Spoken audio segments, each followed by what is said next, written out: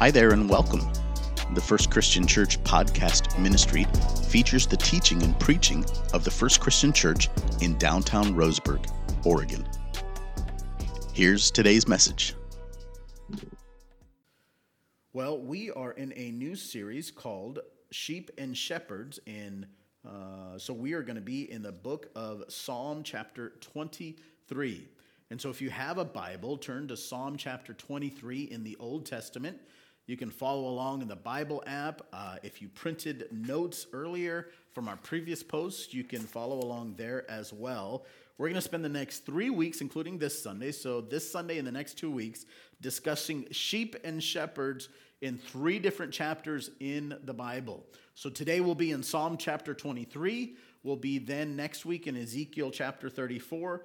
And then in the third week, we'll be in John chapter 10. So if you're taking notes, I'd encourage you to write those chapters down. And maybe this week, spend some time not only looking at Psalms 23 as a response to today's message, but look ahead and read Ezekiel 34 and John chapter 10. As we begin our discussion on sheep and shepherds, we're going to first begin with the description of what sheep are and some of their characteristics. Sheep are mentioned hundreds of times in Scripture, more than any other animal in Scripture. And it's estimated that right now in the world today, there are 1 billion, with a B, 1 billion domesticated sheep. One of the earliest animals to be domesticated for agricultural purposes. They're raised for fleeces, for meat and milk. And so as we describe sheep for the purpose of our 3-week study, there are 8 characteristics we want to rest our attention on. So first of all, right off the bat, when we describe sheep, number 1, sheep are not smart, right? They're very susceptible and cannot perceive danger when it's apparent. As we continue this study, we're going to see how you and I might identify with this first characteristic, right? Sheep are not smart animals. And because they're not smart, there's some things that need to happen when you care for sheep and when you lead sheep. We'll talk about that in the upcoming moments and then in the next couple weeks. Not only are sheep not smart, sheep are directionless. They're directionless. Sheep get lost easily.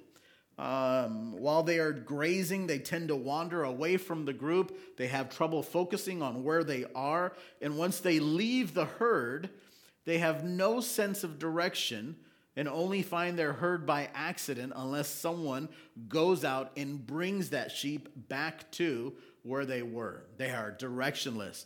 Not only that, sheep are in need of plenty of water. We'll talk about that in the next coming weeks, but they're in need of plenty of water. Fourth of all, sheep cannot get up on their own.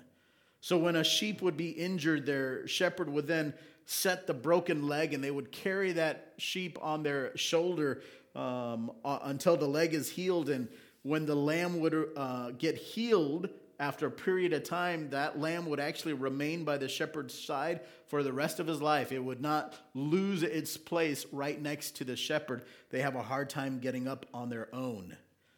Number 5, as we do this study on sheep and shepherds, sheep must be sheared for their own good. So a sheep's wool is the most widely used animal fiber. And so it's this very time-consuming process for someone to shear a sheep. You try saying that really fast, by the way, at home.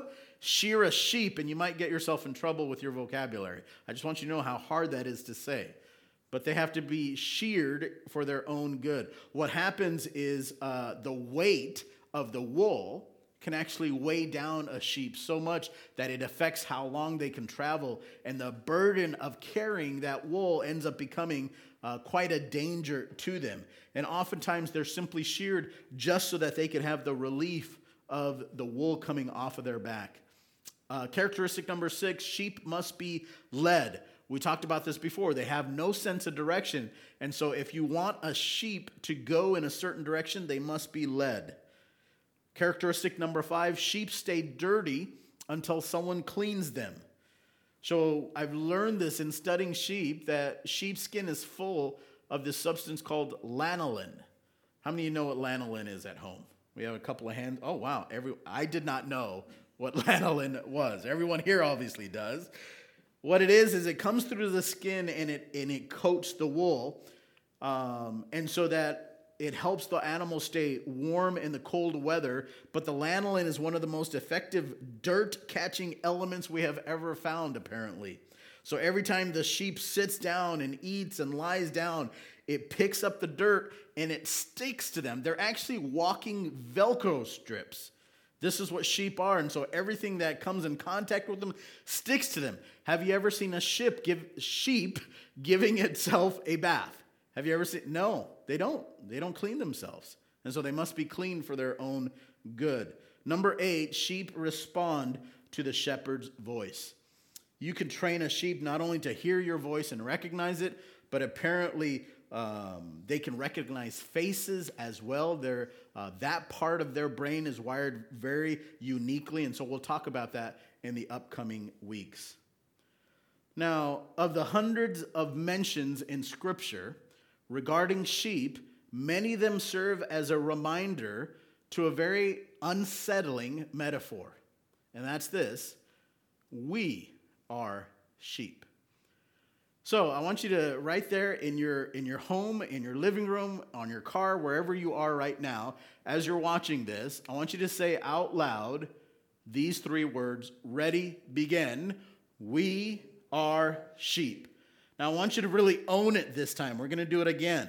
I know you're not excited about this metaphor, but this is a biblical metaphor that God has designed specifically for us. So I want you to say it one more time with more energy. Ready? 1, 2, 3. We are sheep. Now, why are we compared to sheep? Maybe you identified with that list of 8 characteristics already, but maybe there's some other reasons. I want to show you this quote from C.S. Lewis. Because as we begin this discussion on why we're compared to sheep, it'll take us some time to answer, but we'll get there.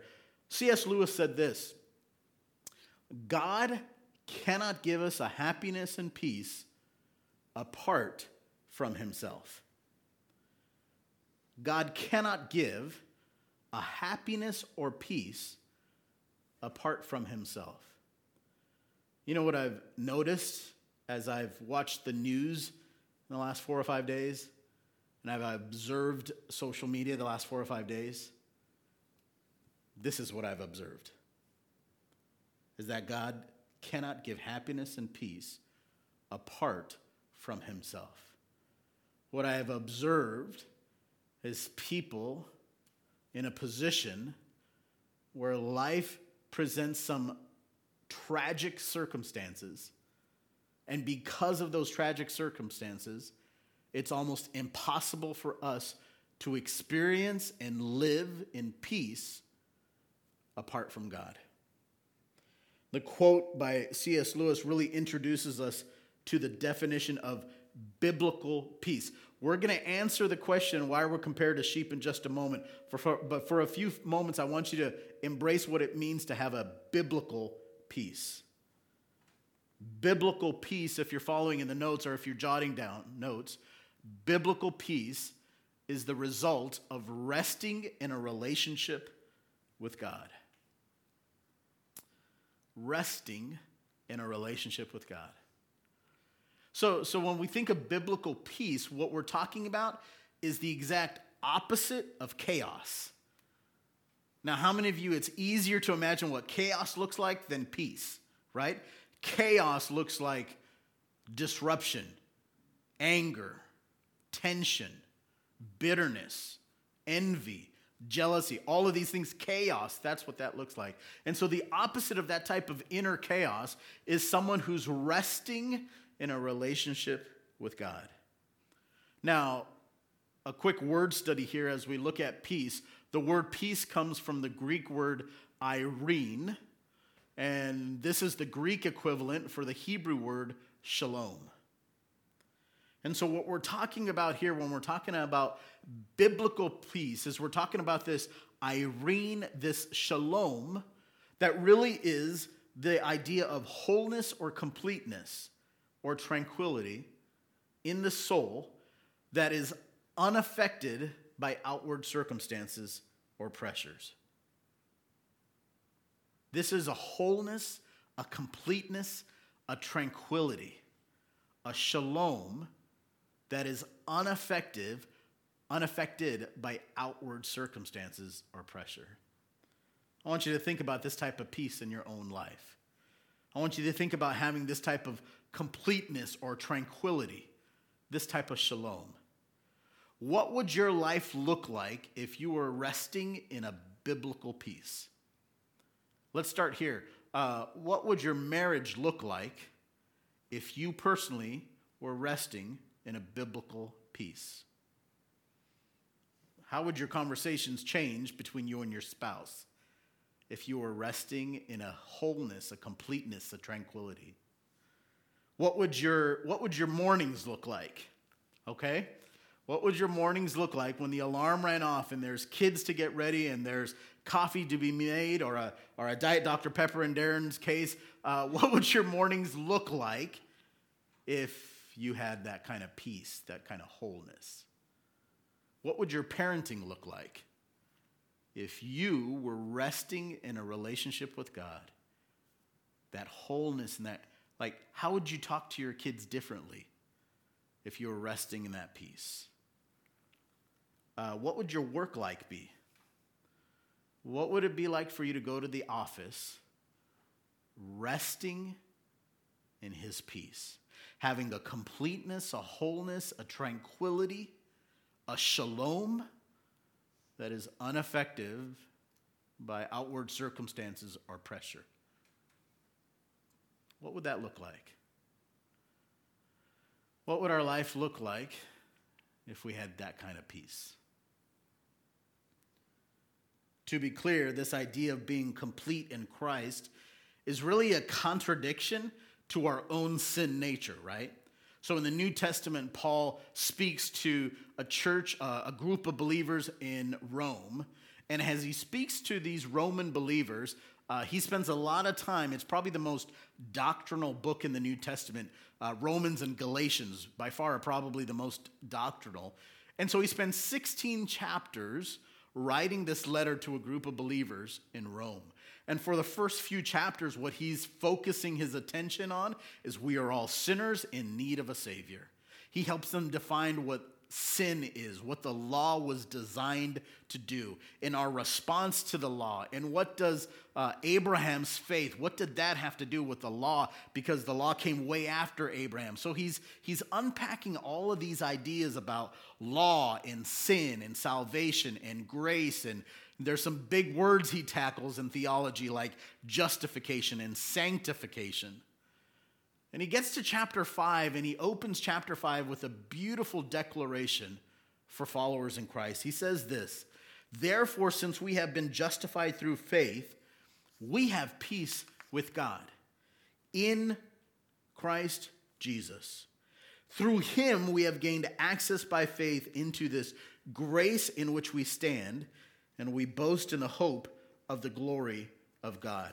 Paul says there that since we have been justified through faith, we have peace with God. That's that same word we're talking about, that irene, that shalom. He's talking about that completeness and wholeness. And what he's basically telling the believers in Rome is this: without that justification, there is no peace. You see, that peace comes when our sin debt has been settled by God Almighty. There's several attributes of our relationship with God that David actually experienced himself in the Old Testament. And David was someone through the course of his life experienced peace. He had those moments of completeness, of tranquility, of wholeness, that kind of shalom that we're talking about. And he describes much of that in Psalm chapter 23. So if you have your Bibles, I want you to follow along as I read Psalm 23. "The Lord is my shepherd, I lack nothing. He makes me lie down in green pastures. He leads me beside quiet waters. He refreshes my soul. He guides me along the right paths for his name's sake. Even though I walk through the darkest valley, I will fear no evil, for you are with me. Your rod and your staff, they comfort me. You prepare a table before me in the presence of my enemies, and you anoint my head with oil. My cup overflows. Surely goodness and love will follow me all the days of my life, and I will dwell in the house of the Lord forever.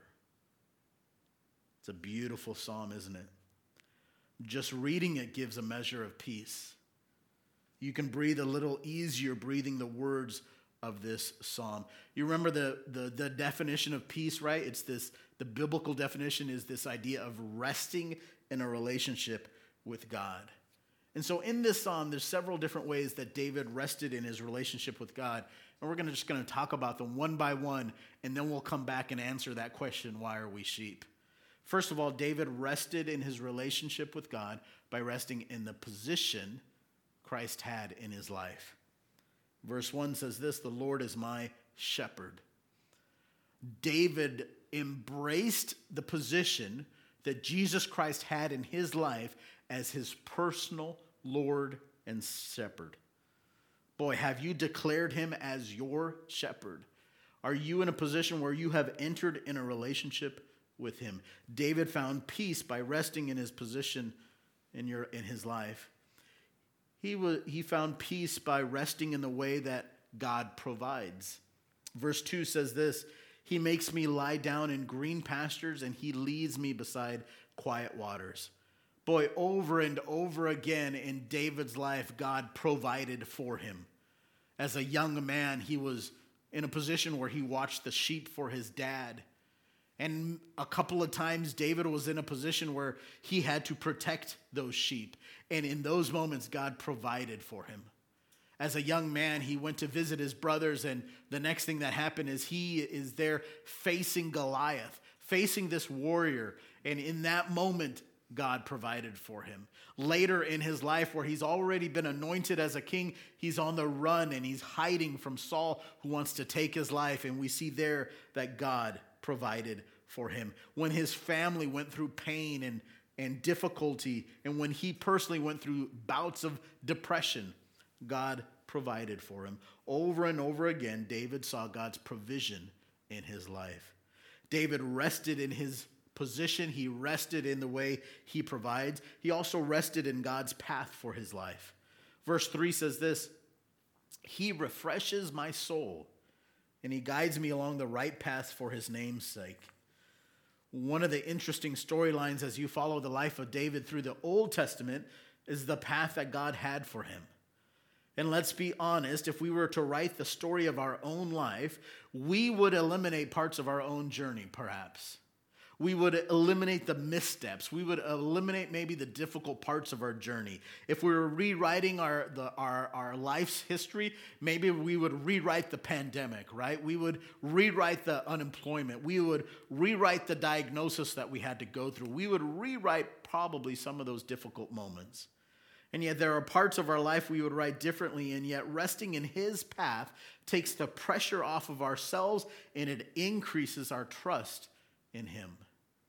David rested in God's position, the way God provides, God's path. He rested in his protection. Verse 4 says this, even though I walk through the darkest valley, I will fear no evil, for you are with me. Your rod and your staff, they comfort me. When you look at verse 4, there's so many powerful imageries there. He says, even though I walk through the darkest valley. What he's talking about there is the darkest moments of your life where you feel alone. Not only does God walk with you, he walks through that valley with you. That means it doesn't mean that he leads you up to the valley and then you face that valley on your own and that God meets you on the other side. What it means is God takes you through the valley. He goes, I will fear no evil, for you are with me. Your rod and your staff, they comfort me. In other words, God protected him, and that protection led to David's faith being increased. He also rested in God's promises for his life. Verse 5 and 6 say this, you prepare a table before me in the presence of my enemies. You anoint my head with oil, and my cup overflows. Surely goodness and love will follow me all the days of my life, and I will dwell in the house of the Lord forever. We're not entirely sure when David wrote Psalm 23, most historians and theologians believe that David wrote it at the end of his life as he was looking back on his life.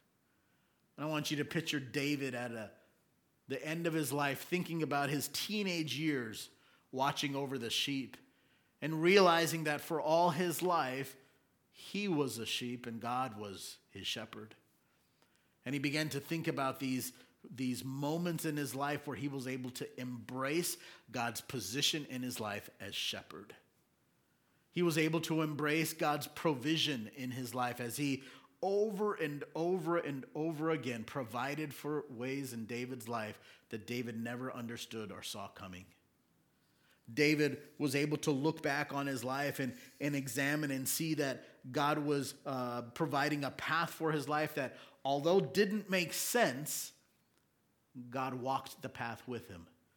And in the moments of his glory and his moments in defeat and his moments of isolation, that God was with David during every single moment on his path. He was able to think back and realize how much God had protected him over the years. He was able to look back and see all the different promises in his life that David was able to see come true because of who God is. David found that peace, that wholeness, and that completeness, that tranquility, that shalom in his life as he embraced his identity as sheep. So why are we called sheep? Well, let's look at our reasons again. Why are we called sheep? Number one, sheep are not smart. As your pastor, I get to say this. We are not all that smart sometimes, are we? We're susceptible to temptation. We're susceptible to dangers all around us. And because of that, oftentimes we're unable to perceive the real danger or threat to our own life. And so, in many cases, we're not that smart. What this does for us as we embrace our identity as sheep is this. It allows us to take the pressure off of ourselves and to trust in his guidance and his leadership in our life. We said that sheep are often directionless.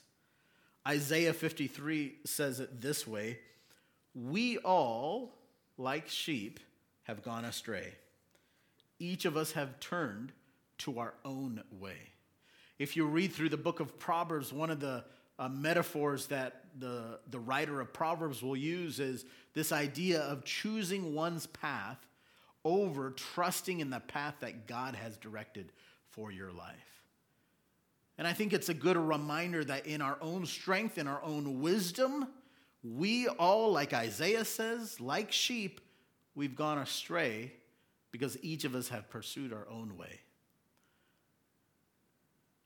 We aren't that smart. We're directionless. Sheep need plenty of water, we said earlier. I want you to think back in the Gospels to John chapter 4.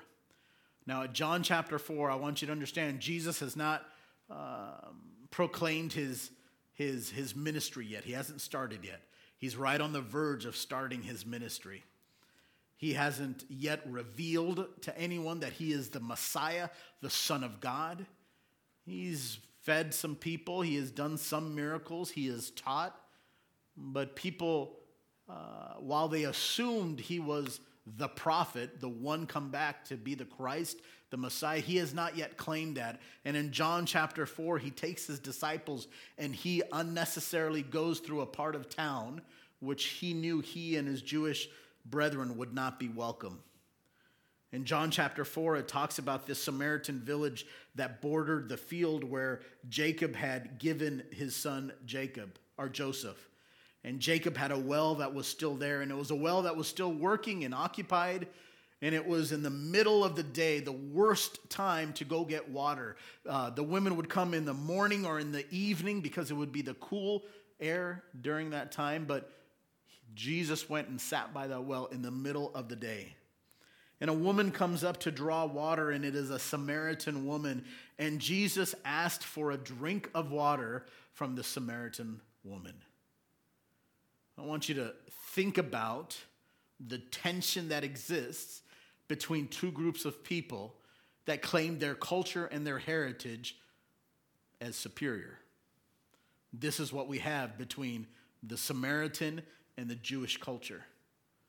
And these two cultures did not intermix. They did not get together. This is one of the reasons why the disciples were so surprised that Jesus wanted to go through Samaria, because they wouldn't be welcome there.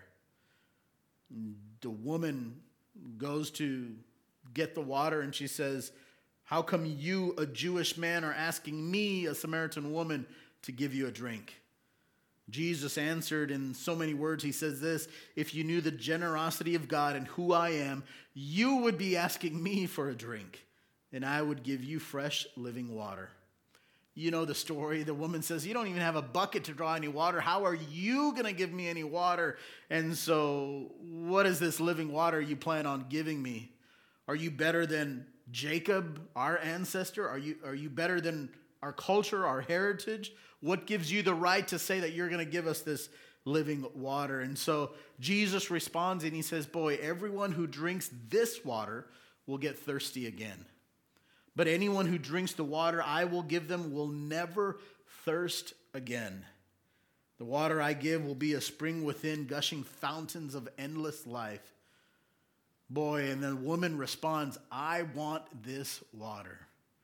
It's a reflection of the truth that we see here, that sheep are in need of water, and Jesus has the water we need. Revelation says it this way: "Let the one who is thirsty come, and let the one who wishes to take the free gift of the water of life come."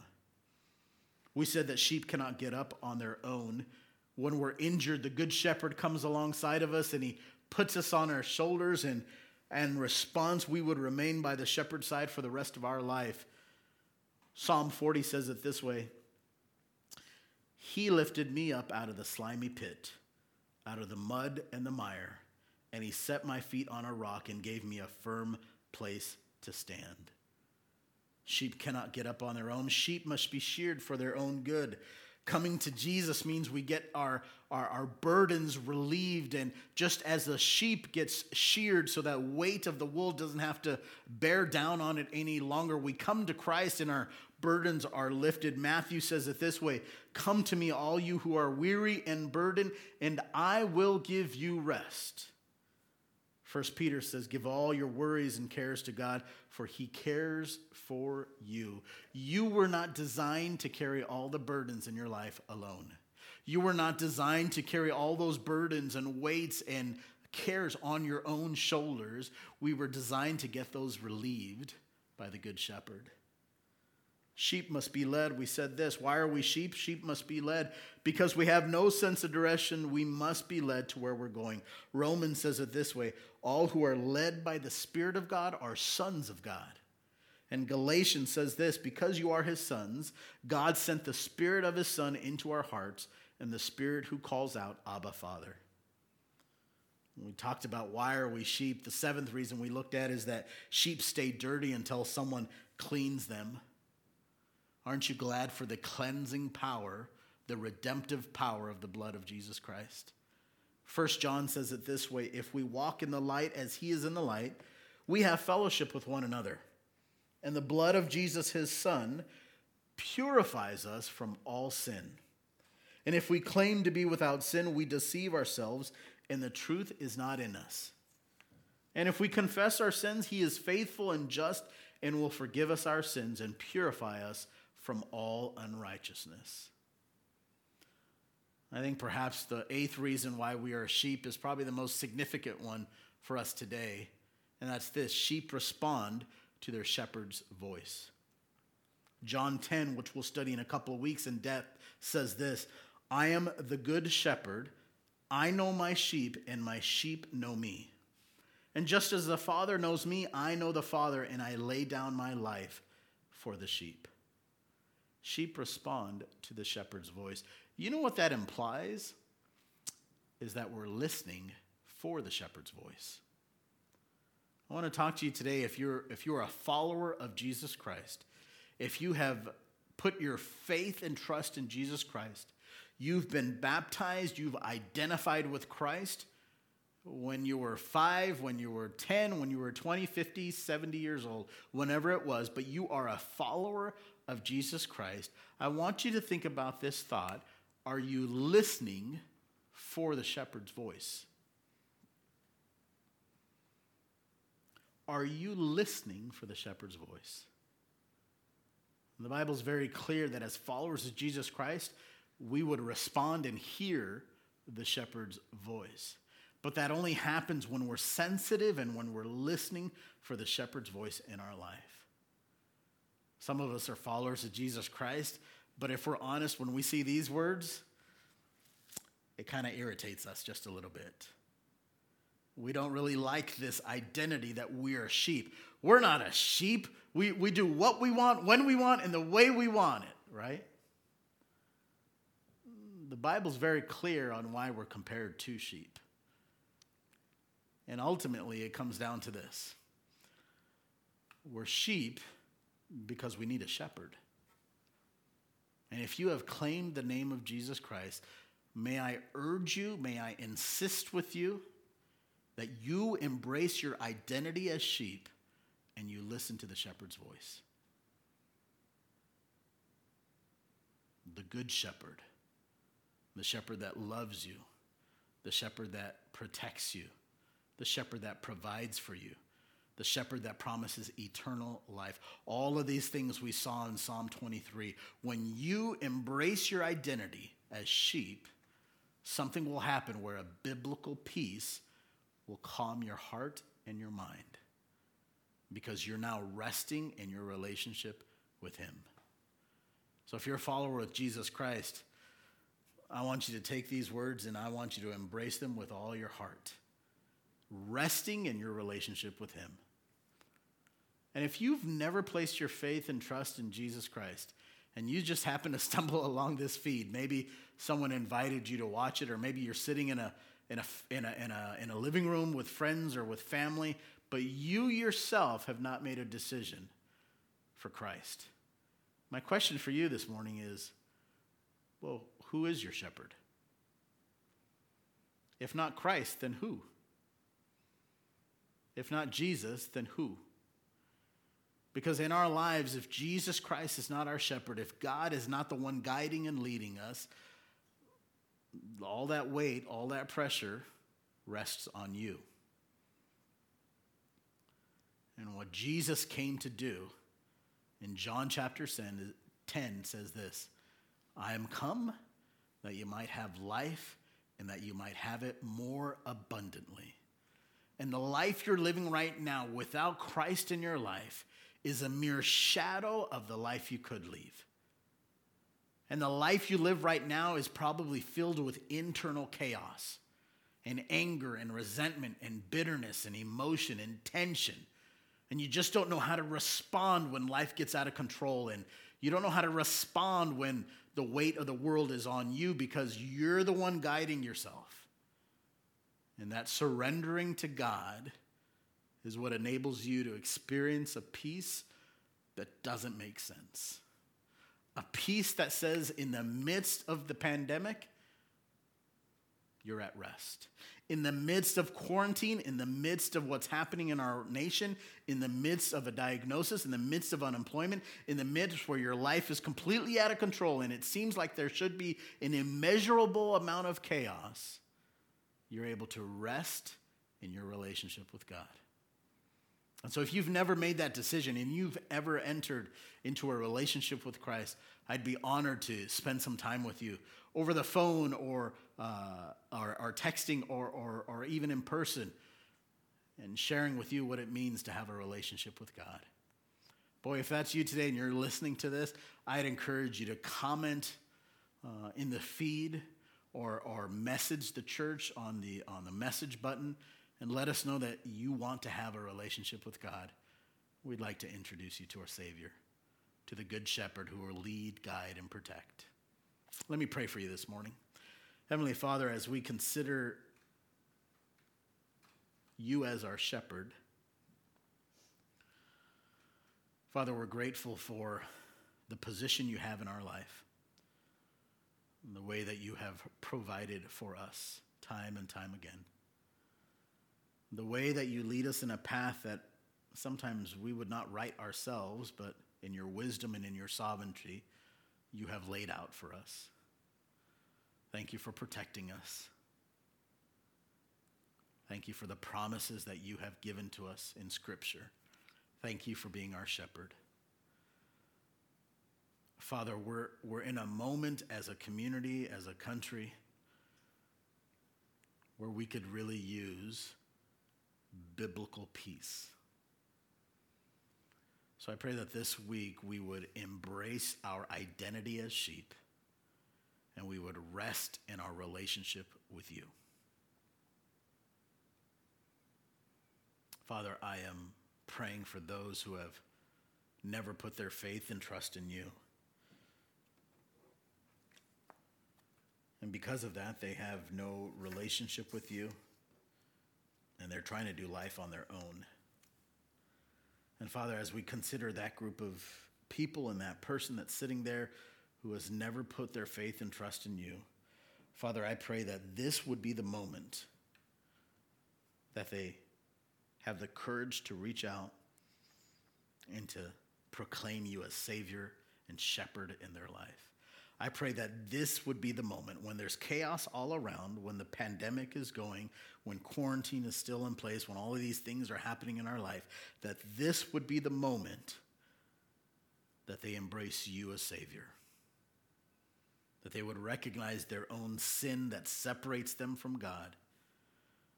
That they would embrace your gift of salvation that you paid for on the cross. And that going forward from today, they can say, as David says, as other followers of Jesus Christ can say, the Lord is my shepherd. Father, I pray that you would give them the courage to reach out to the person they're sitting next to give them the courage to message or to email or text the church. You would give them the courage to reach out to someone so we can show them what it means to embrace our identity as sheep and to claim you as our shepherd. This is the type of peace we're praying for in our community. In Jesus' name we pray. Amen. Thank you for listening to today's message. If you're listening on Apple or Spotify podcast, we invite you to like, subscribe, rate, and review, and share this message on social media so others can be blessed by this ministry. Again, thank you for listening, and have a beautiful day. God bless you.